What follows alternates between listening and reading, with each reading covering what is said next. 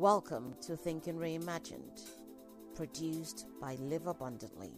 Live Abundantly is committed to justice, Equity, equality, diversity, and inclusion for the creation of a global society which respects the rights and well-being of all citizens. We invite you to visit our website, livesabundantly.com, to support our initiatives for women, youth, and children.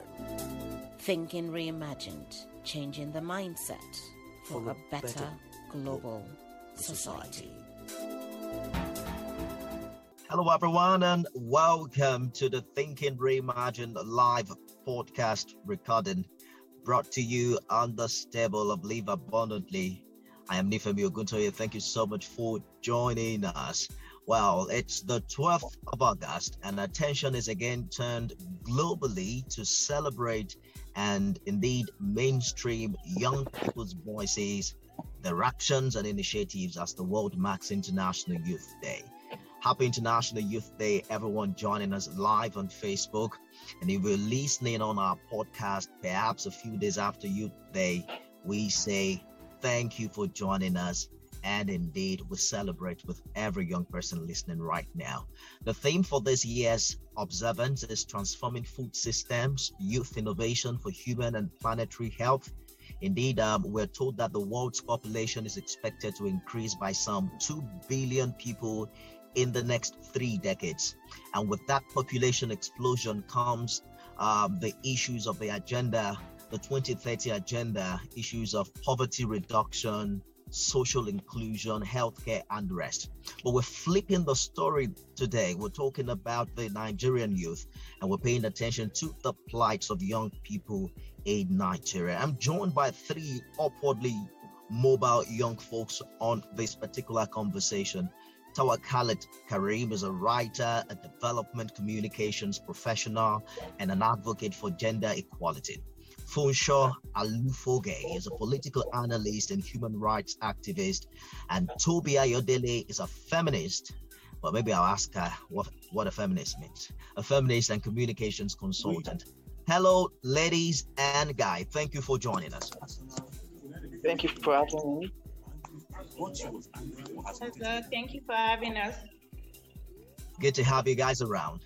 Let me also introduce to you some journalists who will be asking questions later on in the course of this conversation. Babatunde Ogutime joins us from What's Up Now.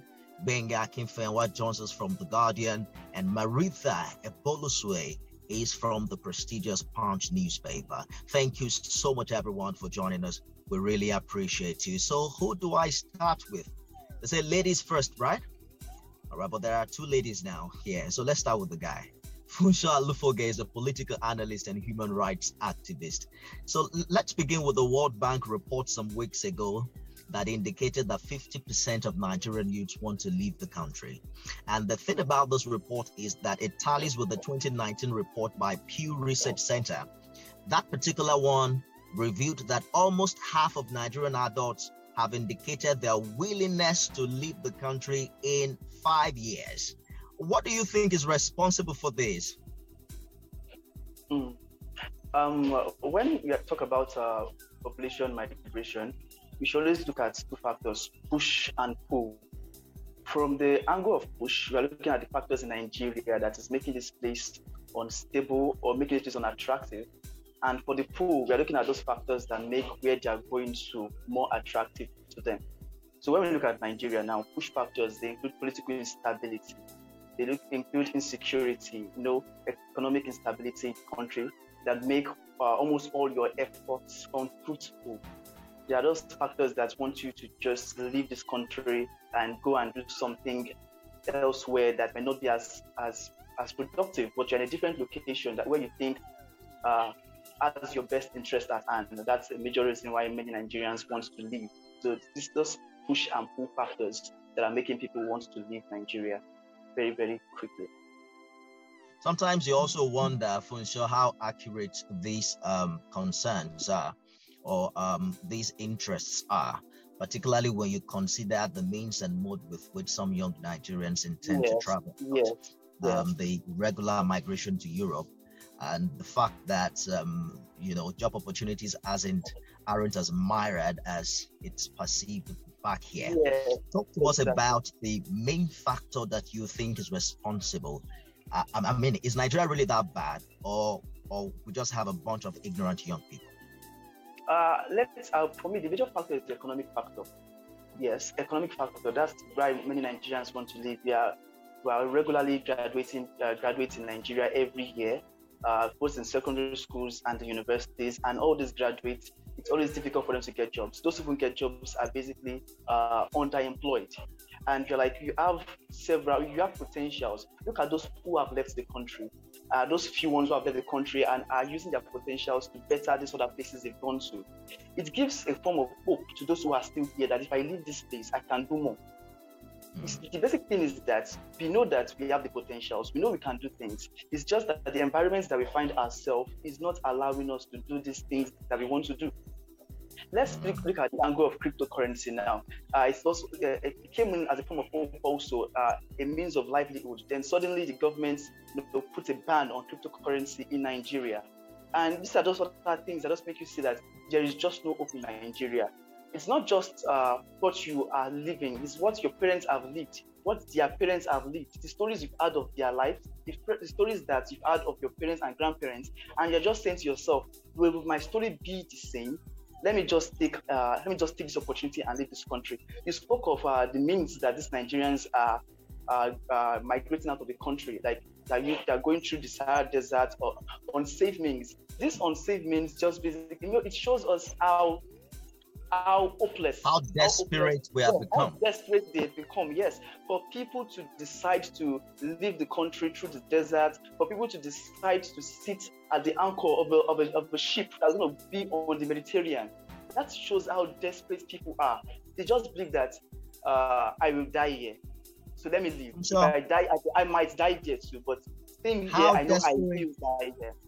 How desperate are you to leave this country? How desperate am I to leave this country? Okay, yeah. I would say I am so desperate. And why am I not so desperate again? I am not so desperate because I am privileged. Yes, I am privileged. Not everyone is as privileged as I am. Let me rephrase the question. If you have an opportunity, a job opportunity in Canada in 2021, will you take it? If I have opportunity in 2021, I think the next podcast I'll be speaking to you from Canada. From Ontario. Yes, exactly. All right. Let's bring Oluwatobi in on this conversation. Good to see you, Oluwatobi. I like the way you look. No makeups. I mean, it's very daring to have someone appear without makeup this day. Maybe that's why you're a feminist, but we'll get down to that. So in the course of this conversation, they said that in 2018, the government of Canada recorded that Nigeria falls behind only China with the number of persons who received invitations to apply for Canadian Express entry. I spoke earlier with Funshaw, who mentioned the issue of unemployment and underemployment, the economic reasons for perhaps the reason behind this intent to migrate. What do you think is perhaps the most challenging problem for a Nigerian youth that seems to have inspired this desire to leave Nigeria? All right, thank you very much, Nifemi. I think for us as Nigerian youths and for people that are actively looking for opportunities to migrate is because one of the things they look out for is they go for greener pasture. I mean, when you ask them, why are you leaving? People are literally giving up their family, their lives, what they've built over time in Nigeria just to start afresh in another country. Not because they particularly like it, but because they know that there are better opportunities in those countries. There are better systems in those countries. The system works, at least not perfectly or not 100%, but to an extent where they can, achieve their dreams and goals in no time. So I think that's why most people are leaving. They're not leaving because, maybe they are very patriotic to Canada or to the US or something, but because they have better opportunities there. There are better opportunities, and looking at the reality of Nigeria, especially after the COVID-19, we can see that it is now worsening. The economy is worsening. The amount you're earning has not even increased.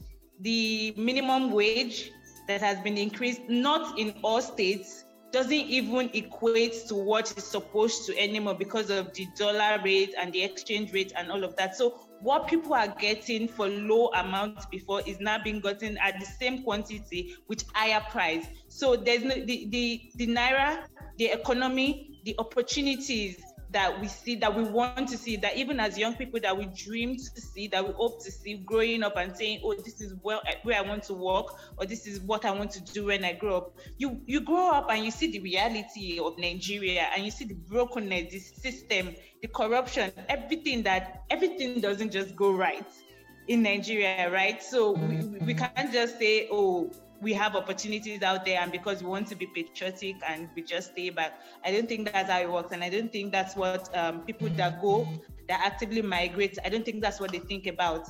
Yeah. So, like Funsho, are you one of the 50% Nigerian youth who are willing to? I'm sure we'll both be there talking about the next podcast from there if I have the opportunity. All right. So let me read a message to you. So Dr. Amma just sent me a message. She says that you cannot make comments about a woman with makeup. Maybe that is why you're a feminist. She says that's microaggressive. Well, my intention was that I like to comment on that privately. That it doesn't have anything to do with my stand as a feminist. So it doesn't make me less or more of a woman whether I'm with makeup or not. So I was going to comment that privately, but thank God someone made a comment on that. It's unfortunate that majority of the comments, in this regard, my reaction was that I love the way I like to see a woman without makeup. I have 2 girls, and I'm an advocate of, I just want them to look as natural as they are. So it's just unfortunate that perhaps we are in a society where, it sounds like it's microaggressive, but on the contrary, I'm on your side, and I just love your style. That's what I meant. So I apologize if that offended you in any way. For sure, we're told now that Nigeria is the poverty capital of the world, with some 83 million of its citizens living in poverty. But at the same time, there are also myriad opportunities in this country. I can't count on my fingers many young people who are doing very well for themselves, who have been educated here in Nigeria, and who are doing business in Nigeria, and who are also making a name for themselves. So how do we marry these two realities? I mean, are we missing out on some points? Are we getting drunk on the negativity and the pessimistic view of what Nigeria is, that we're not even giving ourselves the privilege and the opportunity to cash in on this huge opportunity before us? It's true that Nigeria has been identified as the poverty capital of the world. However, I don't know the indices they used to come up with that rating. However, they're looking from what you said, that we still in the same country, we have many young people who are doing well for themselves. It's true, yeah, we have young people who are doing well for themselves. But as I said earlier, we cannot compare maybe a few young people who are doing well for themselves to another set of people who don't even have opportunities to try. Someone once told me that poverty is not the absence of money, but the absence of opportunities. We have over 5 million Almajiris roaming Nigeria. What opportunities do these young people have? So even if a few young Nigerians are doing well for themselves, they are catching into some opportunities, probably using the social media or digital means. These young people, they are doing these things because they had access to opportunities. some people don't have access to opportunities at all. They don't have access to opportunity. Like these are marginal people I'm speaking of. What access to opportunity do they have, and what are we doing about this? That is something we should look at how to empower those ones who do not have opportunities. Toby, I'm back to you. Recall what transpired in 2020. Perhaps the biggest protest that we've seen, on a national level, particularly seeing how it turned out. They called it the EndSARS protest. And we saw what we have now come to know as the Sorosoke generation. Speak up and speak loud. Don't remain oppressed. You have a right to this, you have a right to that, and you can rise and demand. Unfortunately, if you compare that with the turnout of young people during the local government election in Lagos, you begin to doubt whether the young people who stepped out in 2020 really do understand how to make real changes in a nation or a country that has a constitution. So there was a local government election where young people had the privilege to decide who is going to lead them at the grassroots. But then we're talking about voter apathy. How do you marry these two realities? All right, thank you very much, Nifemi. So I participated in the EndSARS protest in 2020, and that was one of the highlights of 2020 for me, because at that moment it was like an awakening for us as Nigerian youth. It was a moment where we could all come together in one voice and demand action. We were speaking truth to power. We were calling out government stakeholders. We were demanding justice for those that have been abused, killed, and arrested wrongly. So it was a moment where we were thinking, okay, maybe there was still something that could happen. Look at how, because of how we came together online and offline, see what we achieved, in responding to young people that were arrested on the protest ground, young people that needed food, young people that needed drinks. People were donating, and it was really massive collaboration. And then the election happened, and I think what discouraged us was the aftermath of the EndSARS, the October 10 event, October 20 event, the mass shooting at Lekki toll gates, the mass shooting at Alausa, and other states that people were just arrested wrongfully. And also, if I must say, the response from the president, from the government, and from other state actors was not encouraging for us as young people. So I personally, for me, I remember when I listened to President Buhari's speech, after the October 20th event, and I was just really tired. I was like, what is going on? Is this a speech? What is going on? I was just really tired. So I think that was what discouraged most of us as young people to keep pushing. And there was a setback. And then during the election also, most people were still saying they didn't have their voter's card. I could not get my voter's card because when I registered the last time, they wrote my name wrongly. And since then, I've been trying to correct that. So I didn't vote.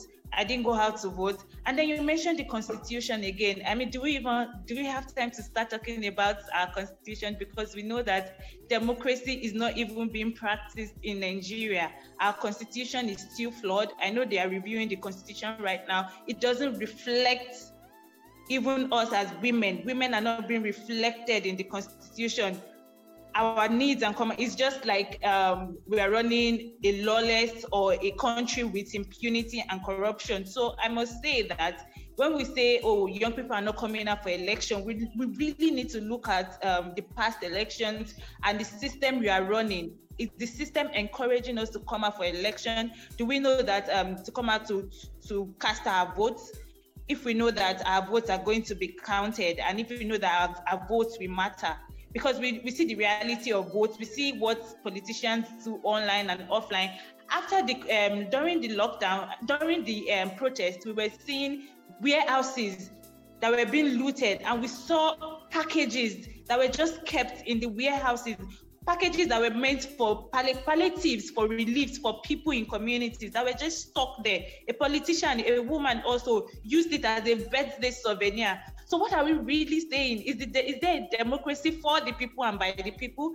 Are we being represented? So if we go to the election ground and we go cast our votes, are we casting our votes for a system that will work or for a system that will ruin us? Rather than casting my votes for a system that will ruin me, I will carry my papers and go out to a system that will treat me well, even if I'm not a citizen. So I think we really need to look back and reflect on what exactly is going on, the root causes of all of these issues. If you are saying young people are not going out to vote, it's not because they don't want to vote or because they don't have the desire to vote. I would like to vote. I would like to have I was watching the US politics last year and the election, and I was just amazed at how democracy was working. Everything was working.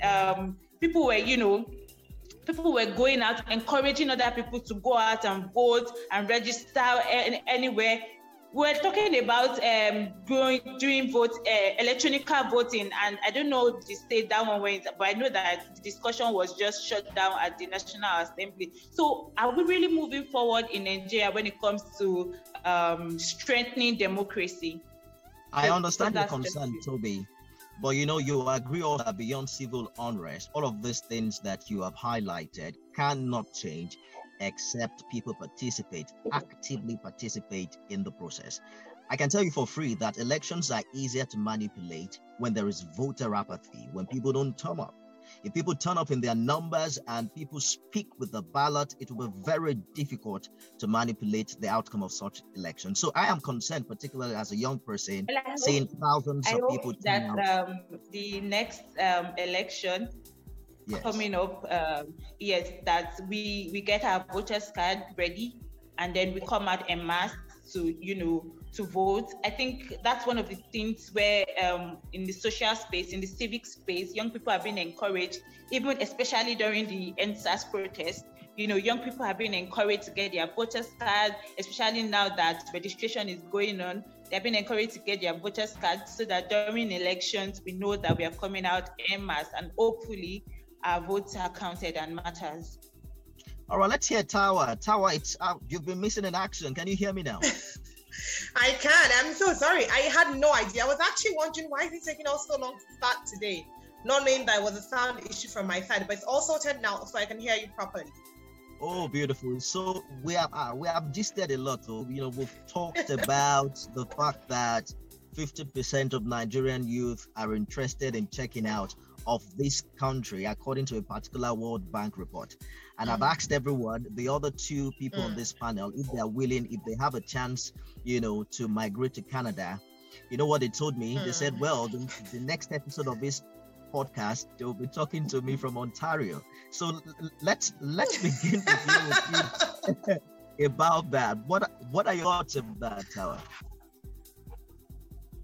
So, if you talk to anybody that knows me, they'll tell you that Tawakality is a die-hard, let's stay in Nigeria and fix Nigeria.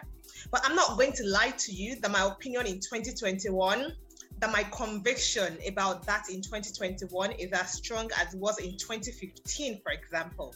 Now, I think that Nigeria has been very dysfunctional for a long time, and we all know that. We knew that, but still we're determined, we're going to stay, we're going to make things work, we're going to contribute, we're going to do our part. And a huge part of what made us say that and actually believe that was that we had hope. Hope is a currency, it's spendable, you can exchange hope. Hope is a currency. We had hope. We truly believed that if more of us just stay and try to fix things and do the work, that it was going to make a difference. So if you ask me, what's the difference the last election, the 2011 election, the hope in the country was palpable. You could feel it. It was like if you stretched your fingers far enough, you could actually touch it. People felt that we were finally stamping our foot down. We're doing something for us. We're making a difference. We're saying that this is enough. We're not going to tolerate this anymore. And then, it turned the way it turned. I feel like personally, based on all of the things I have seen, if you ask me, 2011 was a turning point in our consciousness as citizens and the things that stopped mattering to us. Because honestly, I love Nigeria, but I don't love Nigeria more than I love myself. else. I do not. I don't love Nigeria more than I love my family. I don't love Nigeria more than I love the family that I will build. So, if your cup is only half full, there's only now, I have still not gotten to the place where it's like 100% jackpot, get out of Nigeria. But I'm not at 0% like I was before. So now I think I'm somewhere in the middle where I'm like, yeah, I would really like to go for my master's, get advanced knowledge, advanced information, and then we'll just take it from there. That's how I tell you right now, to be honest. That's how it starts, Carlos. I think you meant 2020, right? Was the deciding year for you? No, I was saying that the very first election that brought in our current president. So the first one was in 2015, then 2019. Yes. So 2015, that was the turning point in our politics. All right. So I forgot for a minute that I have other senior colleagues on this podcast, and then I know they are thinking, what's wrong with this guy? He forgot us. So let me introduce the other journalists so that they can come in with their opinions and their questions for you. We have Babatunde Oguntimei. Babatunde Oguntimei, what's up now? And then I can tell, congratulations, bro. I can see New Centra on the screen. So let me also say that he's with New Centra. I can see that on the screen behind you. All right. So Benga Kinfemwa joins us from The Guardian, and Maritha Ebolosue. Oh my God, I know I murdered that. Forgive me, from Punch. Let's begin with Maritha. Maritha, you have the floor now. So if Maritha isn't there, let's hear from Babatunde. Hello. Hello. Go ahead, Babatunde, we can hear you. Oh, thank you very much. I just want to rejoice with youths all over the world today. This occasion of the International Youth Day. You know, it's a day that is set aside to celebrate young people all over the world, celebrate what they stand for, what they serve to achieve, and to put them champion to the community and the world at large. I bumped into a report about a day ago concerning Nigeria. I just want to look at Nigeria, just domesticate it and see how it happens.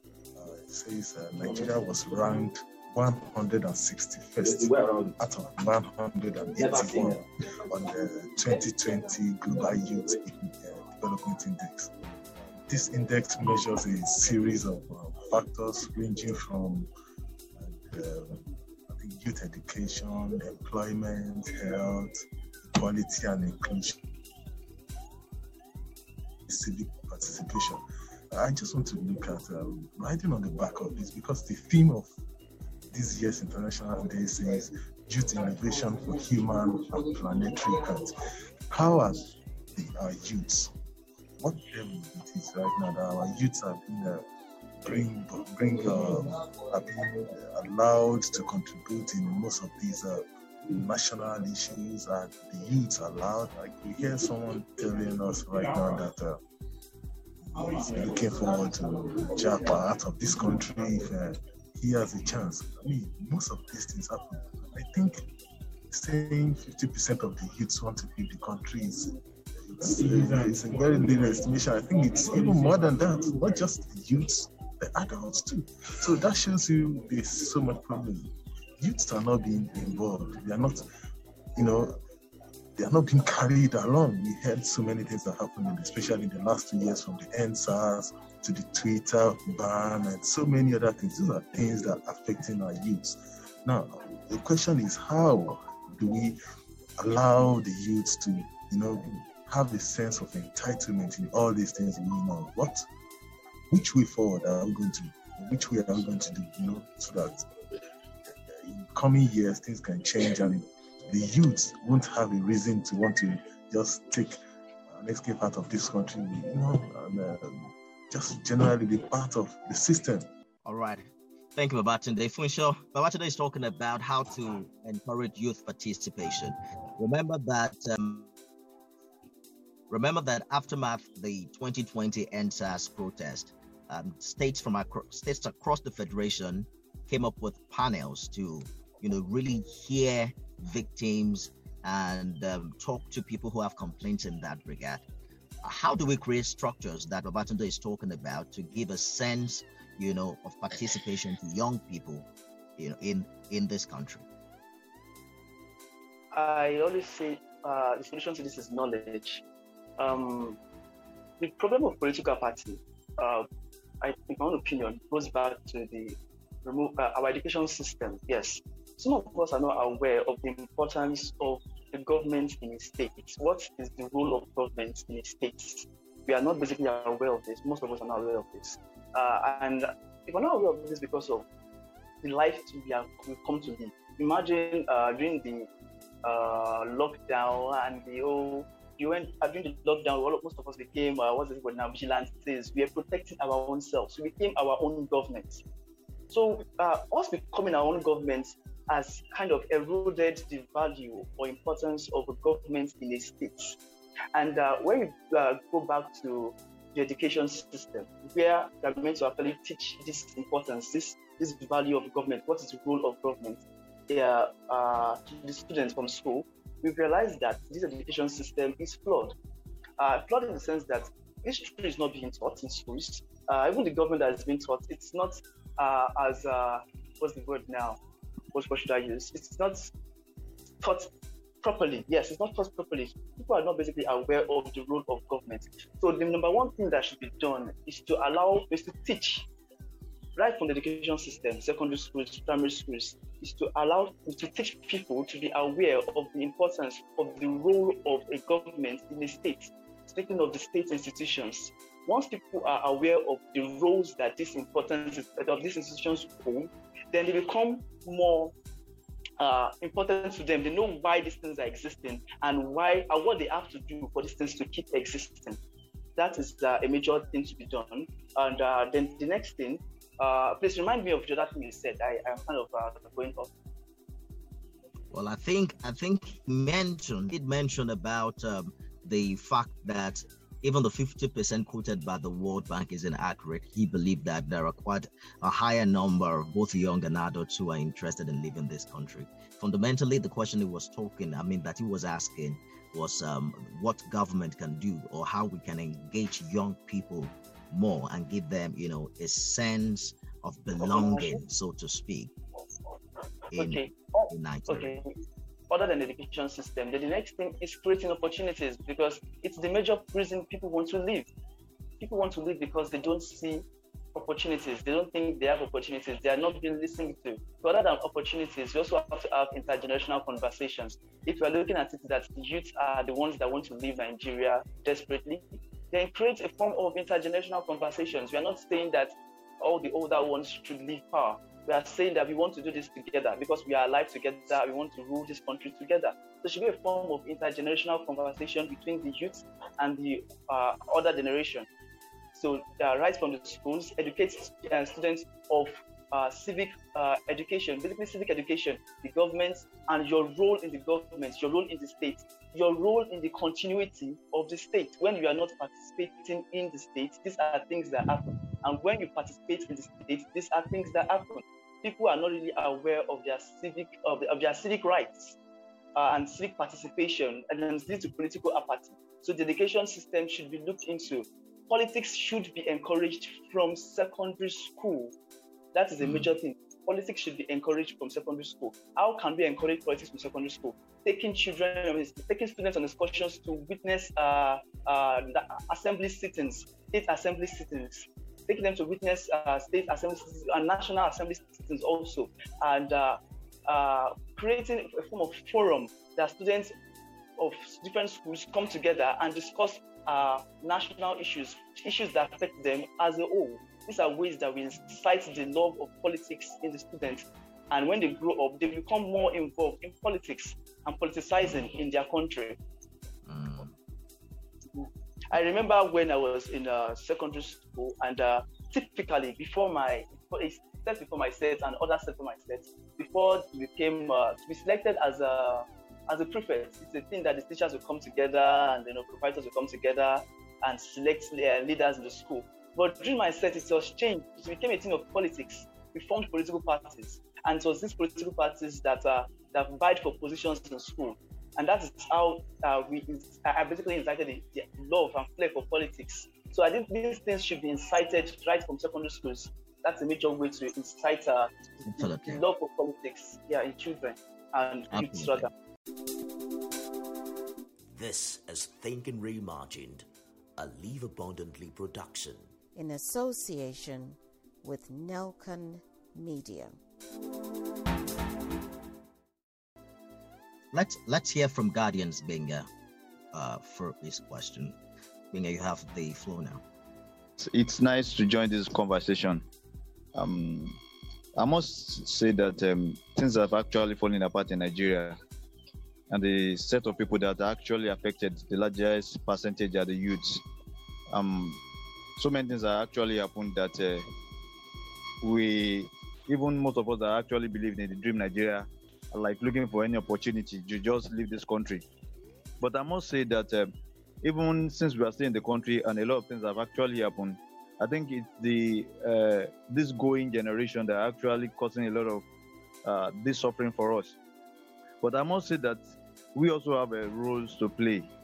So that's why I'm actually directing my question to the participant said that as a youth, what are those things, what are the roles we are actually playing to support government to be able to make a good Nigeria? Though a lot of things have actually happened, we have done so many things that are not actually showing. It's like pouring sand inside the river. It's not actually showing. I actually covered the last local government election in Ogun State. And what I actually saw there was actually total voter apathy. And majority of the people that are actually staying away from these polling units, these are the youths. What were they doing? They were playing football and moving away. We are actually saying that we want to correct anomalies in the country. We want to do so, but what are our parts? We need to play a lot of parts. So that's what I want to actually ask.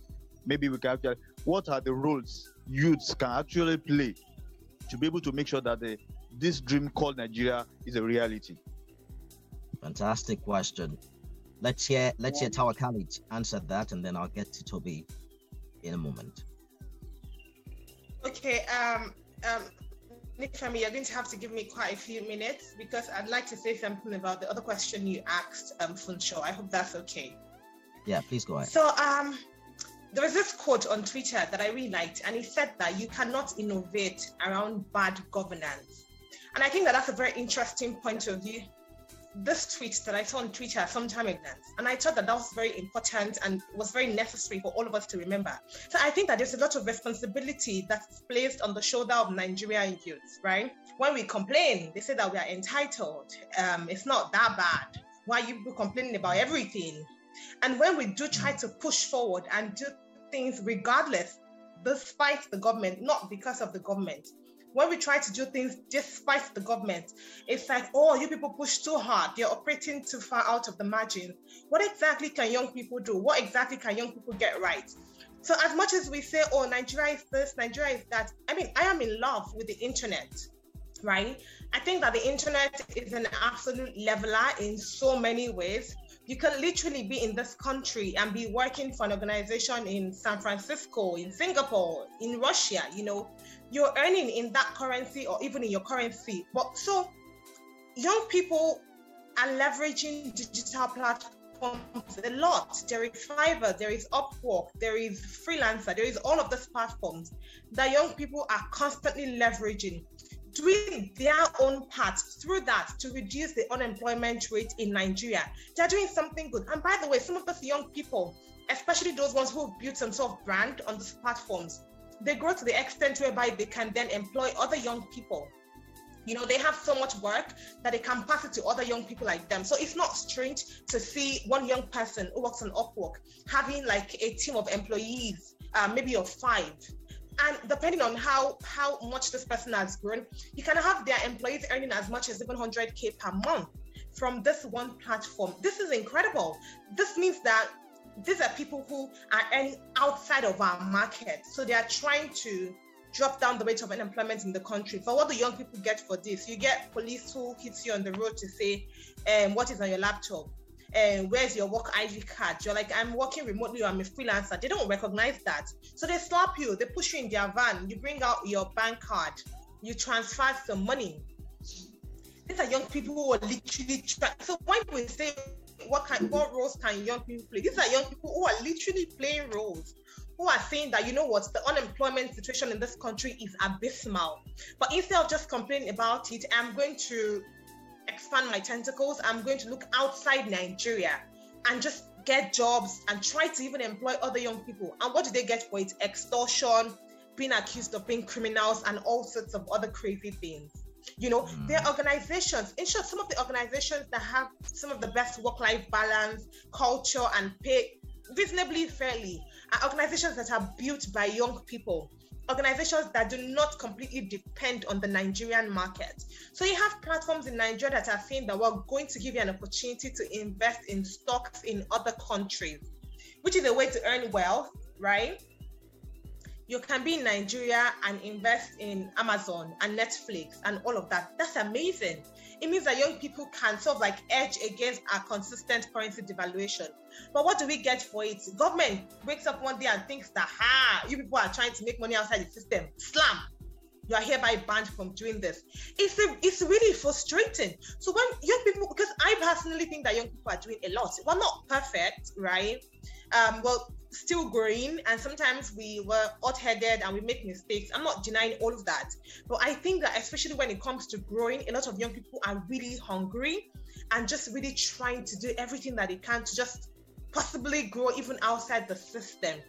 But there's only so much that you can do when you're operating outside the system, because the system in Nigeria is literally forced to force you back into a circle, into a box that then limits you and the work that you can do. So let me quickly button Tower Khalid. Yes. Let me quickly button. You started by reading out a tweet, right? The fact that you cannot innovate around the bad governors. On a lighter note, at a certain extent that you can innovate outside the system. I'm wondering how you got a tweet. That means you are living in civil disobedience to still be on Twitter. But but I think what I am not. There is no written law that says this. No. So we're going to leave that conversation for another day. But thankfully, the Minister of Information said that an end is in sight to the Twitter ban. But I'm a very law-abiding Nigerian. I don't understand what you meant by Twitter. I don't even know if Twitter exists. But on a more serious note, Benga probably is more concerned about the active political participation of the average Nigerian. So you mentioned the fact that young people are doing well in business, but then you and I understand that business is limited by legislation and by the body language and position of government. So if majority of young people who are vocal in other industries are not also taken seriously their civil responsibility of participating at the polls, then we are going to come back next year and still have, this same challenge, don't you think? Okay, so let me say something, right? On the same Twitter, I'm not going to mention the name, but somebody was sharing his experience of a politician who was a man that was in his 30s, Harvard educated, completely exposed, studied outside this country, ran a private business before coming to join politics in Nigeria, ran a successful private business that employed people, and then came to join politics in Nigeria and sort of like fell into the dysfunction that we're currently experiencing. So when I say you can't innovate outside the system, it's not just in business, it's also in politics. It's also in politics. There's only so much you can do in a system that is literally designed to ensure that you don't do those things. So I'm not saying that it's impossible. I'm saying that it's going to take quite a while. I feel like something that I can say that I have no illusions about how long it's going to require for us to get back on track. It's going to take a while, and it's going to take more than young people. So young people get into politics. I don't think that is a panacea the way that we sometimes say it. I think it's a good step because Nigerian policies affect young people. So it only makes sense that our opinions, our suggestions, and our expertise are brought on the table. But it's not a complete solution because the very system that those young politicians are supposed to operate in is dysfunctional. So we need to actually dismember that entire system and rebuild it in a way that means that when people go in, they can actually do their work. Not that they're left with two choices. Try to do your work and get harmed, or just lay low and get out, which is what I feel like the two most obvious choices to most politicians are right now. All right, so problem not the finish. There's no way we can complete this conversation. But I'm going to call on Maritha. Maritha is with the Punch newspaper to ask perhaps the last question on this one. Welcome back, Maritha. You have the floor now. Thank you very much. So I was going to ask regarding the migration of Nigerians outside the country. Yes, of course, I'm a young person myself, and most of my friends are moving out, and some have already moved out. So apart from the economic factors, because I think Kenny mentioned some economic factors and the fact that potentials are not being realized. So basically, I don't think it's only about the economic factors. Most people are actually scared for their lives. You know, currently the security situation in the country has worsened. People are being kidnapped. People can't go to their PPAs to save. People, NYC graduates that have been posted can't go. A lot. Kidnappings, ritual killings, unknown gunmen, they're on the rise. So people just feel, well, I've been managing, I've been hustling, and now they want to take my life. I guess I have no option than to run away. That's what some young people actually think, because I think these days a lot of people are making money in Nigeria. Yes, they're making money. It's not just about the economic factors.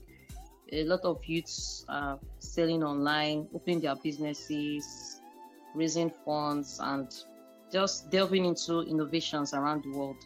So what do you think can be done to address some of these security challenges that we're having? Because it's really affecting our economy. When you have foreign investors and people scared to come into the country because they feel their businesses will be jeopardized in the long run. And it's affecting the economy and it's affecting the mindset of the young ones. So what do you think can be done regarding that aspect? All right, let's hear Oluwatobi out on this one. All right, thank you very much. I was going to respond to Benga's question also before I respond to the last question. I'm just going to quickly say, because you mentioned the Nigerian dream, and I'm here wondering, what exactly is the Nigerian dream? Do we even have a dream anymore? The Nigerian dream, as we speak, I have an idea, Oluwatobi, is to leave Nigeria. Exactly. The present Nigerian dream right now is to just leave Nigeria and be tweeting, God will help Nigeria from another country. So, because when we look at the system, Tawakallit was saying it, the system does not favor young people anymore. The system has literally failed young people. There is no democracy. We can't even say, oh, we need to strengthen democracy in a way, but there's not even democracy to strengthen. Yeah. I'm glad that Marita mentioned that it's not just economy. And let me tell you, if you think young people are making money, when they convert it and they start spending, young people are literally not just doing one job anymore. At least the people I know, my friends, even I myself, I'm not doing just one job. Yeah, I'm doing about 2 to 3 jobs. Not frequently, but at least I get side gigs and all of that. And all of my friends are actively doing the same thing. And all of us earning, we are still not living comfortably as young people within the age bracket of, say, 24 to 30. I know my parents, when they talk about how growing up, how they were living, how when they bought their first land, when they bought their houses, and they talk and within the age range of 20-something to 30. And I'm like, we are literally living your life right now, and I can't even afford a car. I can't afford boats every week to work, and I'm working 2 jobs at least. Because when you look at the economy, when you look at the increase in prices of food, in prices of clothes, in prices of everything. You know that literally everything. You know that this money you are earning is being pumped back. You are pushing it back. If you're not spending money on data right now is they just suck it up. You know, so when you think young people are working and they are innovating, Nigeria is not the best place right now when it comes to the economy. It's not the best place right now to say, oh, I'm earning big money and I'm living comfortably, because the economy has been really impacted, and I pray and I hope that we get, a turnover or something. And then the insecurity, I'm glad that you mentioned that, because the insecurity has worsened, and the major people that are affected are women and girls. I'm glad that you even because I've been interviewing a lot of women and women's rights defenders recently, and women in Imo, women in Enugu, Anambra, and all of that. And they had a lot of stories to tell.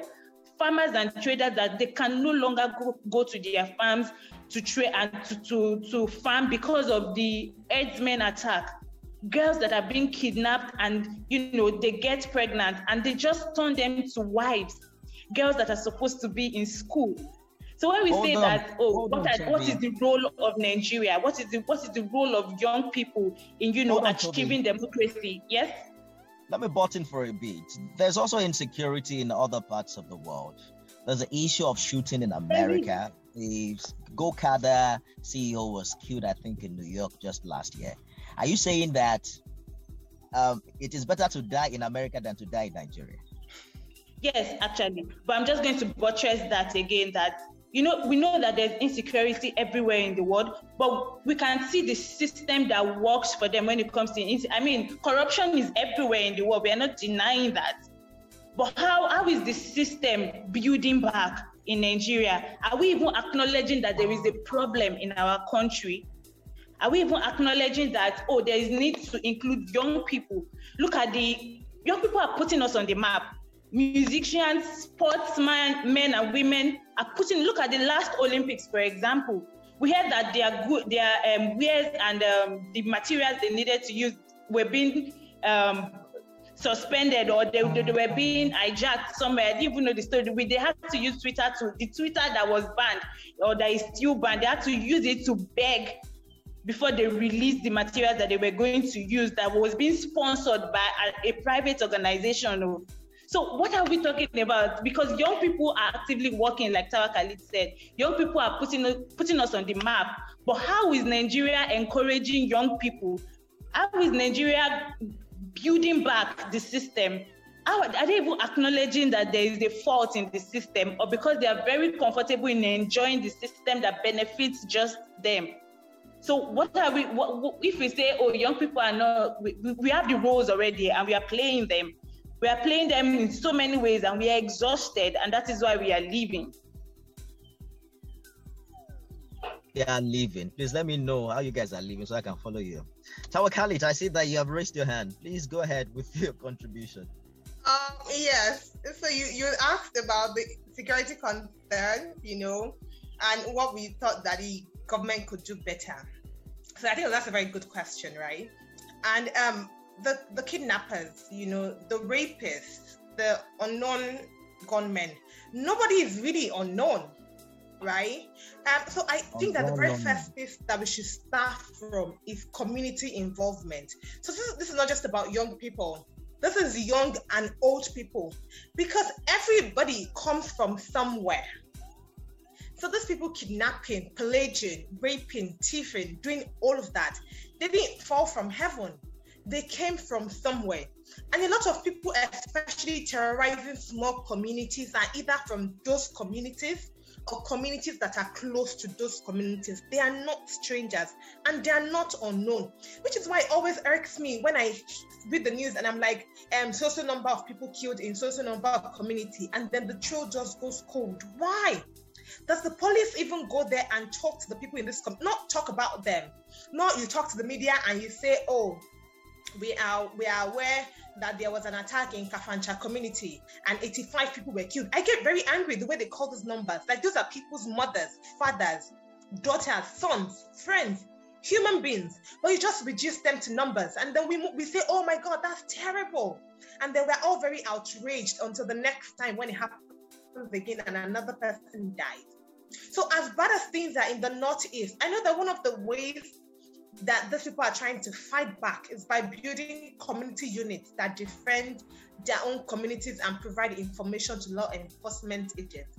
I really think that there's a gold mine of information there that the government and other relevant agencies are not taking advantage of enough. Actually talk to these communities. You might have professional expertise as a security personnel, as a politician, as all of those fancy things. But the people who live in that community have lived experiences, which is just as valuable as all of the professional experiences that your degrees give you. So talk to those people. They know who is doing this thing. They know the person's motive. They're the ones who can tell you things like, this person did not go to school, or maybe this person is a farmer and then something happened, he lost his farm, and so he started working with certain groups. They will literally download life histories for you. Our security agencies will be able to understand more about the motive behind all of this going on. I don't think that these things are just, maybe some of them are random, but I don't think that all of them are just random. Like, why is all of this even happening? Do we even know why? And I don't think that we can know why if we don't actually speak to the human beings who live in these communities, who have, it's just like when you go for advocacy visits in local communities, you literally have to talk to the chief before you can talk to the communities. And if you try to talk to them by yourself and you see that they're very reluctant, if you talk to the chief and the chief tells them that, oh, these people are my guests, I want you to share information to them, you will see a clear difference in the way that members of the community engage with you when you were talking to them as an individual and when you were talking to them as a person that has been approved by their symbol of authority. So I think that we really need to go back to the roots, the people who are in power, the stakeholders. What are their own motives and how can we key into local knowledge? All right. Tawa Khalid, thank you so much. We have to go now, and I just want to hear a brief comment from everyone, but particularly I'm concerned about what you think the Nigerian youth can do irrespective of the position of government. So I have interacted recently. I was speaking with a medical doctor over the phone, and the guy could not even express himself well in English, and I was shocked. So I told a friend, I said, how can somebody be a medical doctor in Nigeria and who cannot even speak good English? So I'm wondering, I can't even trust you with my body. I don't think that is government's fault. I think that irrespective of whether you went to a good school or not, there's a place of personal responsibility. A government is not responsible for the types of the hush puppies of this world who continually will give Nigeria a bad name outside this country. Do I have anybody on this platform who thinks that irrespective of how bad government is, irrespective of how terrible security is in this country, that young people do have a responsibility and they can still do something for themselves? Is there a way we can lead from bottom up and, decide for ourselves the kind of country or the kind of quality of life that we truly deserve to live and leave it in this country? I'm going to begin with Funshaw. Just 1 minute round, everyone, and then we'll end this podcast. Nifemi, that's a very, very tough one. Very, very tough one. As I said earlier, speaking about opportunities, yes, there are opportunities in Nigeria and young people are taking advantage of these opportunities. But then it's just a few of these young people that have these opportunities. And it's that in Nigeria we are speaking of. We talk about human capital development. We have a lot of people that don't have these opportunities. What do we do about them?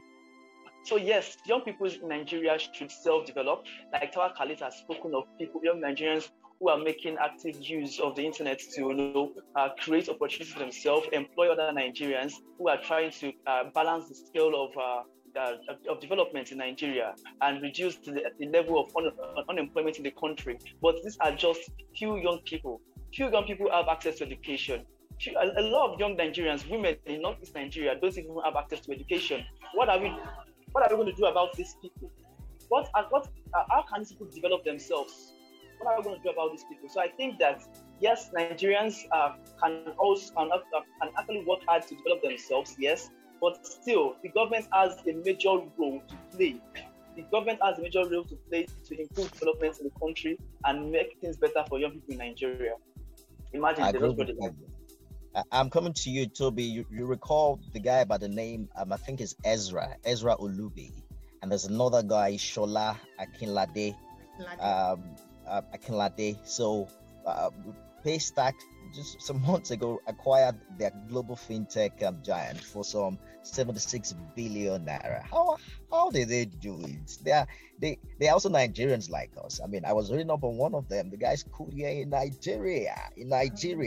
Is there a possibility that we keep looking at the odds, keep looking at negativity, and then we don't see light at all? Sorry, well, I think you have to cut in, Mr. Nifemi. Yes, please do, for sure. When you look at Ezra's background, you cannot compare Ezra's background to somebody living in Northeast Nigeria. Please, let's not do that. It's very, very unfair to these people. Very, very unfair. And comparing those people, expecting those people to be of the same level as Ezra is very, very unfair. Something has to be done for those people. It's very, very wrong when you see people who have opportunities and are striving and are making well for themselves, and people who have opportunities are not doing anything about it, and people who don't have these opportunities at all. There's a difference. Perhaps if the very few of us with the opportunity take full advantage of those opportunities, then we can reach out to those with zero opportunity. You are very right. Earlier, I was talking with a friend and I was telling him about a student, a person who is studying his PhD presently, a Nigerian studying his PhD presently, that cannot construct a single sentence in English language. Yes, and that's very terrible, yes. So we have people like that, to be honest, yes. But we have people who have opportunities and are using them well, and people who don't have opportunities at all. And these are the people I'm speaking for. What's the plight of these young Nigerians? I agree with you. Let's hear Toby now. Yes, thank you. I'm with Funsho on this. When we say what's the plight of Nigerian youth, we need to acknowledge our privileges as individuals. We need to acknowledge that, and we need to, look at the ways that we can move ahead of that and help. Because when you look, I'm going to refer to the EndSARS protest, you see the role that young people played, those with influence and money and those without influence and money. We all came together. I remember when I joined the protest on the street and we were walking and we were carrying placards, and guys and people in the community were just asking, what's going on? Some people didn't even know what we were talking about, what we were doing until the third day. And we're like, this is what is going on. We are protesting for this. And they joined. They joined. When you go to Eko Yaba market, you see guys, you see people that are being industrious and trying to make a living out of, nothing. They just go about their business, even up to bus drivers and conductors, up to women selling food on the street. Everybody is trying to do something, But how is the government helping? There was one time at K2 bus stop, I saw law enforcement people, and they were just destroying goods on the street. Why? Because they were selling on the street. That might not be the best place to sell. You could have just said, leave this place. Of course, we know that Nigerians will always come back and all of that. But are you providing a place for them to stay, to sell their goods? Rather than just, tearing, scattering and destroying the little that they have. And you see these women just begging. So we have a lot of people that are doing something, and we have a lot of people that want to do something, but they don't have the opportunity to. So it's important that our government, they don't just say, young people should go out and do something. Go out and do what? It's like saying during the lockdown where they say everybody should stay at home. What about people that were homeless? Stay at home, stay where? People were still on the street because they had no home to go to. So we need to look at these realities and we need to do something about it. The government needs to do something about it at all levels. Absolutely. Tawa Khalid, your 60 seconds start now. So I'm just going to say that young people are doing enough already. We will do more. We can do more, but young people are already doing enough. That's number one. Number two, I want to say that we must divest from this idea of judging the general populace using a few outliers. How many paystacks has Nigeria produced? We can't judge millions and millions of people with a few outliers who bust out of the system. There will always be outliers. But when we judge the general situation with outliers, we sort of reduce the struggle that majority have to go through. Our realities are not the same. Toby mentioned privileges. Those are very real things. You talked about the doctor who couldn't speak English. I think that that's abysmal, but I also think that sometimes people are brilliant. Education and exposure are quite different things. Now, something that seems as simple as just having books to read when you're a child can be the difference between somebody who is articulate and somebody who is not. Now, yes, self-developing is everybody's responsibility, but they're literally graduates in this country. I just saw one on Twitter. The guy got a scholarship to study for his PhD in the US. He only saw that opportunity because he went to town to visit his friend, I think. Otherwise, he didn't have access to internet, and he was a graduate. He graduated from a federal university. But after school, after NYC, he went back to the village. He was a farmer. The only reason that he even knew that there was a scholarship opportunity like that he eventually got was because he went to town during that period when the call for application was out to visit his friend.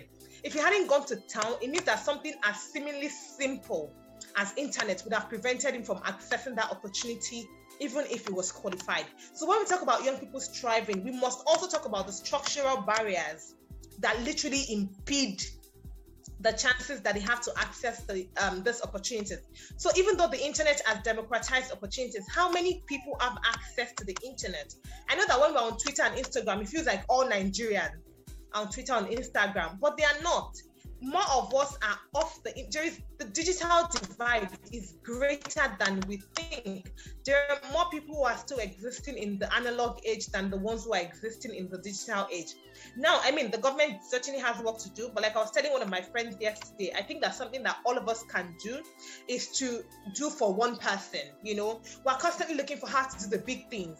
So what if you don't have an intervention that can affect 10 lives positively?